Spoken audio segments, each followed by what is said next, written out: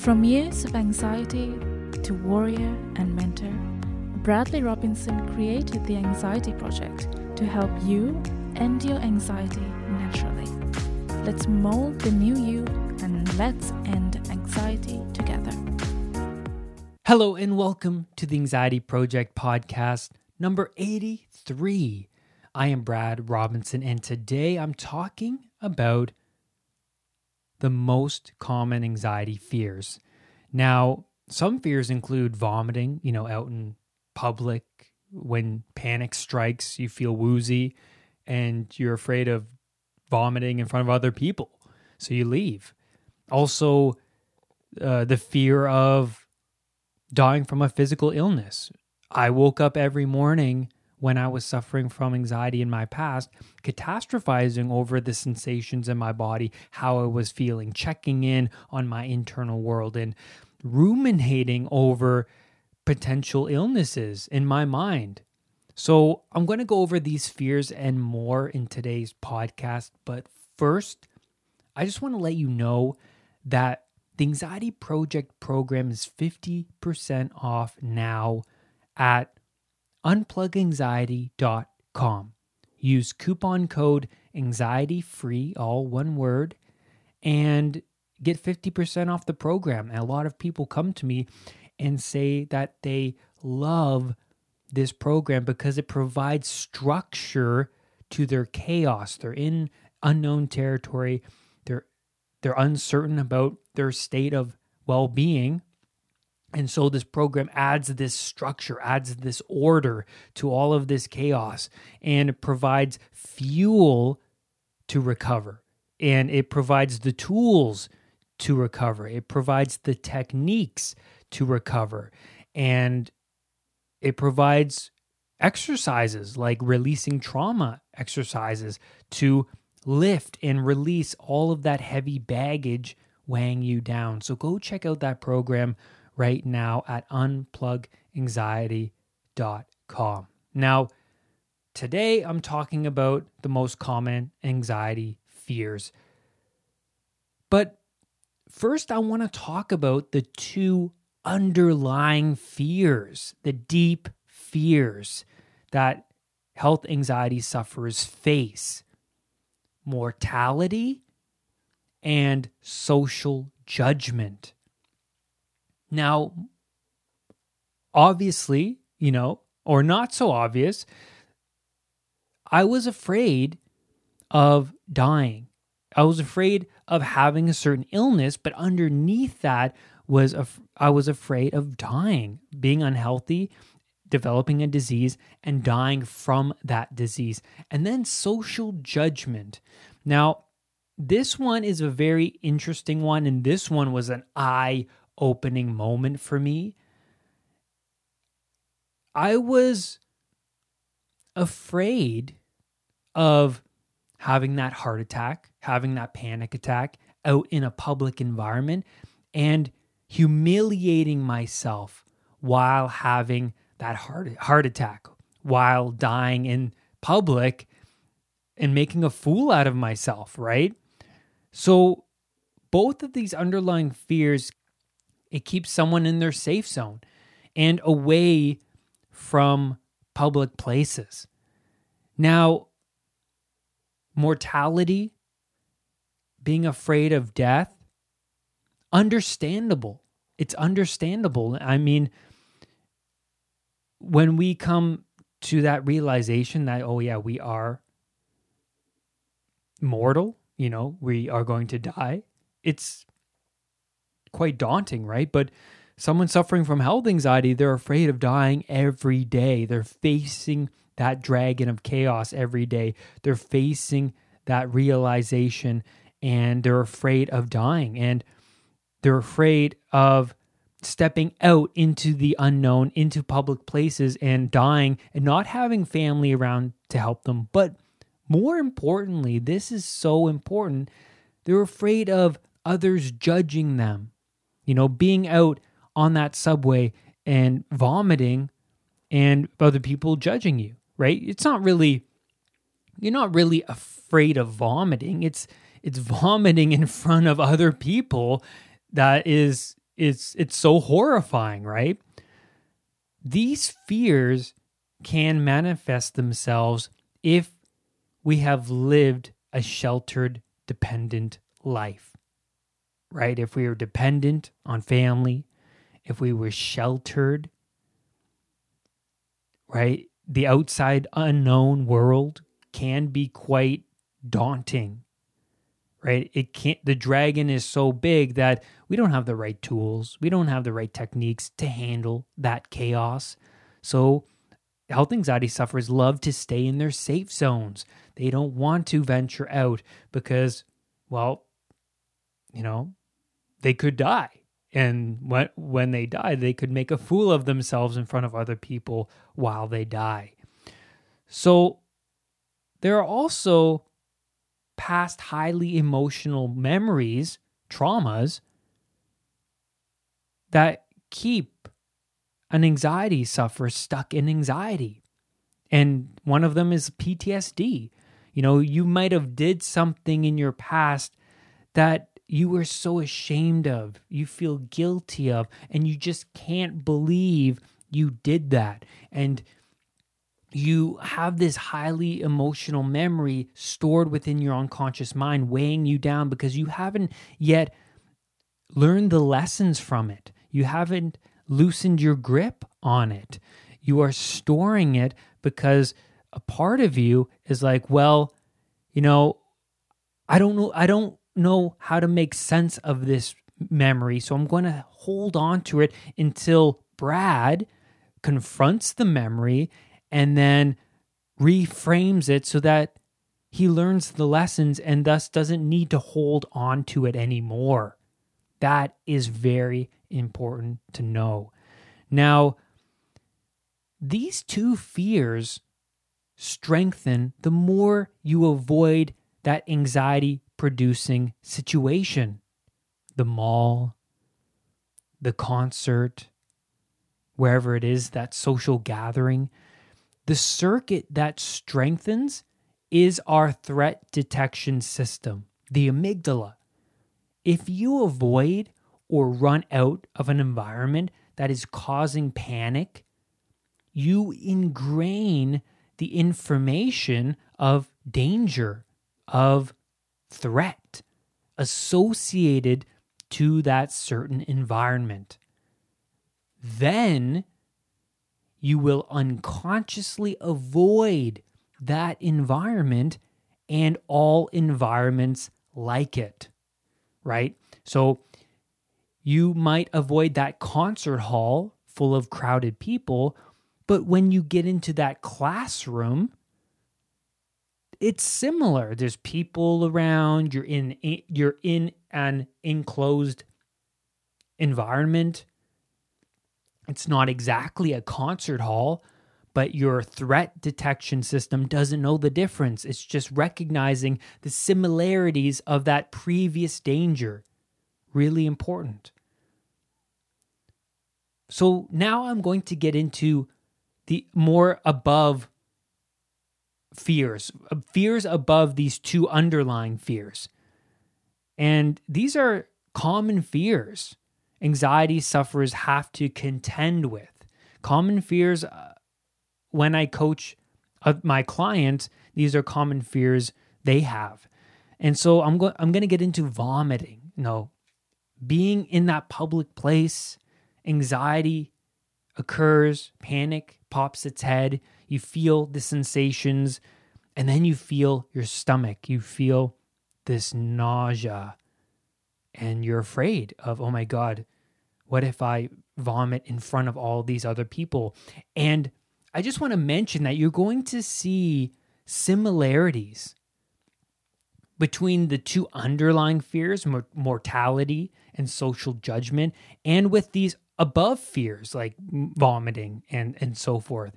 With vomiting, it's not really the act of vomiting, but it's the fear of what others think, right? Because if you're alone and nobody's around for hundreds of miles, are you really going to be that afraid of vomiting? No, I would definitely not be afraid, right? It's other people hearing you or other people seeing you, that will snowball anxiety. So anxiety, when panic occurs, when you have severe anxiety, this can cause stomach upset. Your internal world shifts to fight or flight and doesn't need to worry about food and digestion. It's reacting to a perceived threat, to danger. So digestion halts and you may feel a bit queasy. This can be concerning to you because you may be at a concert, at work, in your car, and you are afraid of throwing up. Right? You're afraid of throwing up, and there could be someone else in that car with you, and that's just awful. Right? If I'm in my car by myself and I feel nauseous, and I'll be okay if, I have a paper bag around. It's not going to be that big of a deal. But if you're in a car with other people, that can be a horrifying experience, right? The next fear I want to talk about is passing out. This was another huge fear of mine. Now, I would worry about passing out when I was feeling anxious. I was afraid because, when I was younger, I would pass out, a couple times, when I went to get my tooth extracted, I didn't like it, or getting my blood drawn, right? I didn't like it. And so, that made me pass out, and I didn't like it because I was in front of other people, doctors. And so I hated that, that was something I had to reframe later on. But, if you're alone and if you're in your safe zone, that fear doesn't really snowball out of control. And I was afraid of passing out in front of other people, whether it was on the subway, whether it was at the mall. And I thought, when I felt this feeling of lightheadedness, I would think how embarrassing this would be if I fainted, how awful this would be. And that thought would drive me out of that mall, which, as you know by now, is not a good idea to leave the environment you're anxious in. But I learned something. I learned something that really changed the game for me and changed this irrational thought. Most people who panic don't pass out. When people pass out, their blood pressure drops. Now, but when you have high stress and anxiety, your blood pressure increases. So you won't pass out. It's just the sensation of passing out. The shallow depth of field, the dizziness, these are very common symptoms, ones I would experience daily, but they are a natural bodily response. You're in fight or flight mode. You may feel dizzy, lightheaded. Doesn't mean you're going to pass out. You may be in the fear response. The next fear is a loved one dying. This was something that really I was contending with. This was a fear that I had to resolve. And when you finally open up your eyes to your own mortality, the realization of your loved one's mortality can impact you greatly, right? What if so-and-so dies? What am I going to do without them? And that can cause a lot of anxiety. With no control over your negative thoughts, it can be easy to entertain thoughts of people that you care about passing away. So then I needed to develop my own understanding of death so that I could be more comfortable with their mortality. Right? I needed to understand death more. Also, I was dependent upon these people as well. You know, when you move from dependency to being more independent, that fear over other loved ones dying lessens and lessens significantly. I mean, it's a huge difference. But you also have to work on your thoughts, the imagery that you play out in your mind. Now, a loved one could have been ill in your past that have gotten better and you're afraid of it, that would happen again to them. But also, you must pay attention to those images, those thoughts. And CBT is a great way to do this. I mean, the elastic band technique, where you wear an elastic band on your wrist, and whenever you get a thought or whenever you feel an emotion you don't like, you slap that elastic band on your wrist and you replace that thought with a new empowering thought. Another way you deal with this, if you've had a family member go through a serious illness in the past, is, like I said before, you reframe that past highly emotional memory so that you can understand it, so that you learn the lessons, but you also release that from your body. You release that baggage so that you can be more in the present moment, and so you can handle the other challenges that come your way, rather than parts of you being stuck in that past trauma. And so loved ones dying was a huge fear for me. And this was something that caused me a lot of emotional worry. I would think about it way too often, daily. And whenever I would think about it, I would beat myself up about it, saying, oh my God, Brad, why are you thinking this? This is not normal, right? But I learned techniques where I could lessen my attention towards thoughts that I didn't want. So a thought comes in, maybe an image or a thought of a loved one dying. I would not give that thought energy. I would not provide that thought with emotion, because the more emotion you provide a thought, the more you hang on to it. That was a huge realization for me. So I let the thought come, the thought would pop up, and then I would imagine the thought just flowing through my head out the other side and then flying away up into the sky. That was something really powerful that I learned. I would not give that thought emotion. If I paid attention to it, what happens? It would stick around, and then I would be stuck with that loop all day long and then many days after. And the less I would give that thought energy, emotion, the less it would stick around. It would come and then it would go.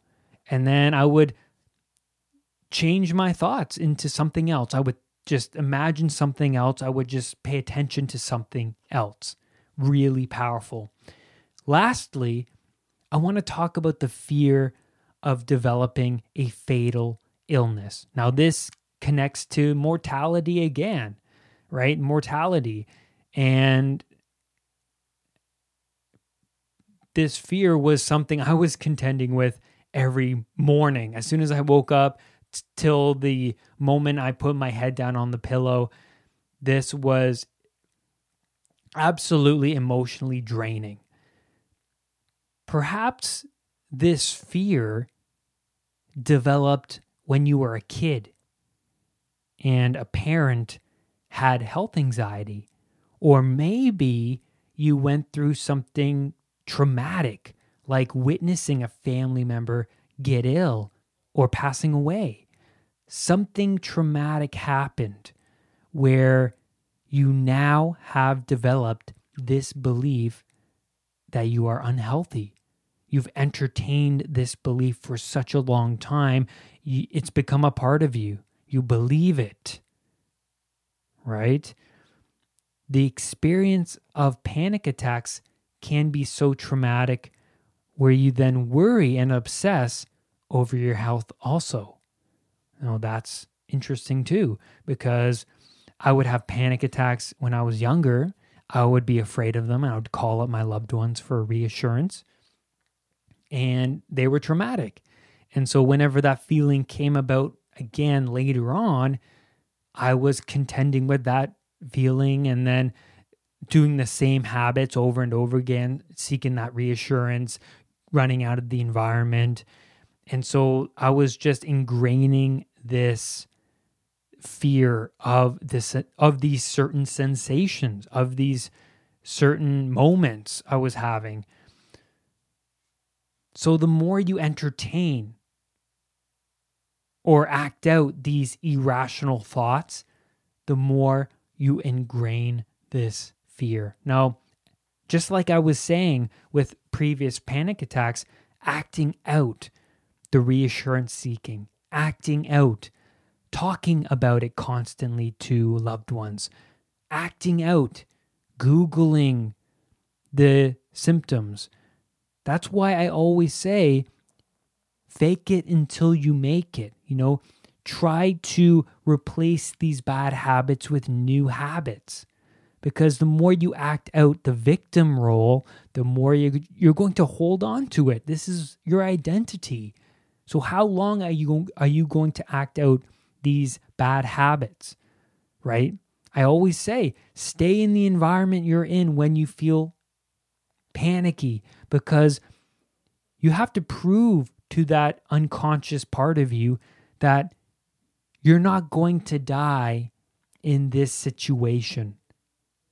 You need to prove to yourself that you can survive. You can be brave, right?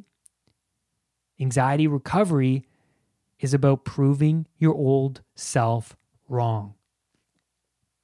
So when I was going through my anxiety recovery, I had to become familiar with my body and why I was feeling this way. Why was I feeling all of these bodily sensations? Why was I feeling this dizziness, this lightheadedness? Why was I feeling body aches, on my arms and legs? And I needed to understand what was going on internally. That's why one of the big steps to recovery is to get yourself knowledgeable, understanding what is going on internally. Learn what is going on so you can replace rational thoughts. So you can replace irrational thoughts with those rational thoughts. Practice, persistence. Add evidence that you are healthy, right? If you are eating healthy, you can add that evidence to why you're healthy. If you're meditating every day, you can add that evidence to why you're healthy. If you're exercising every day, you can add that evidence to why you're healthy. And then you're just going to end up believing that you're healthy because of your powerful new habits. And that's where I'm going to leave you on today's podcast episode. Thank you so much for tuning in this week. Thank you for all of your comments and questions on YouTube and through my mailbox. I appreciate them, and I will always answer your questions for you. And lastly, remember, do not let anxiety define who you are. I will see you on the next podcast episode. Bye for now. Brad's powerful anxiety recovery program is available at unpluganxiety.com. The Anxiety Project program is downloadable and puts the power of anxiety recovery in your own hands. What are you waiting for? Visit unpluganxiety.com for more details. Recovery starts now.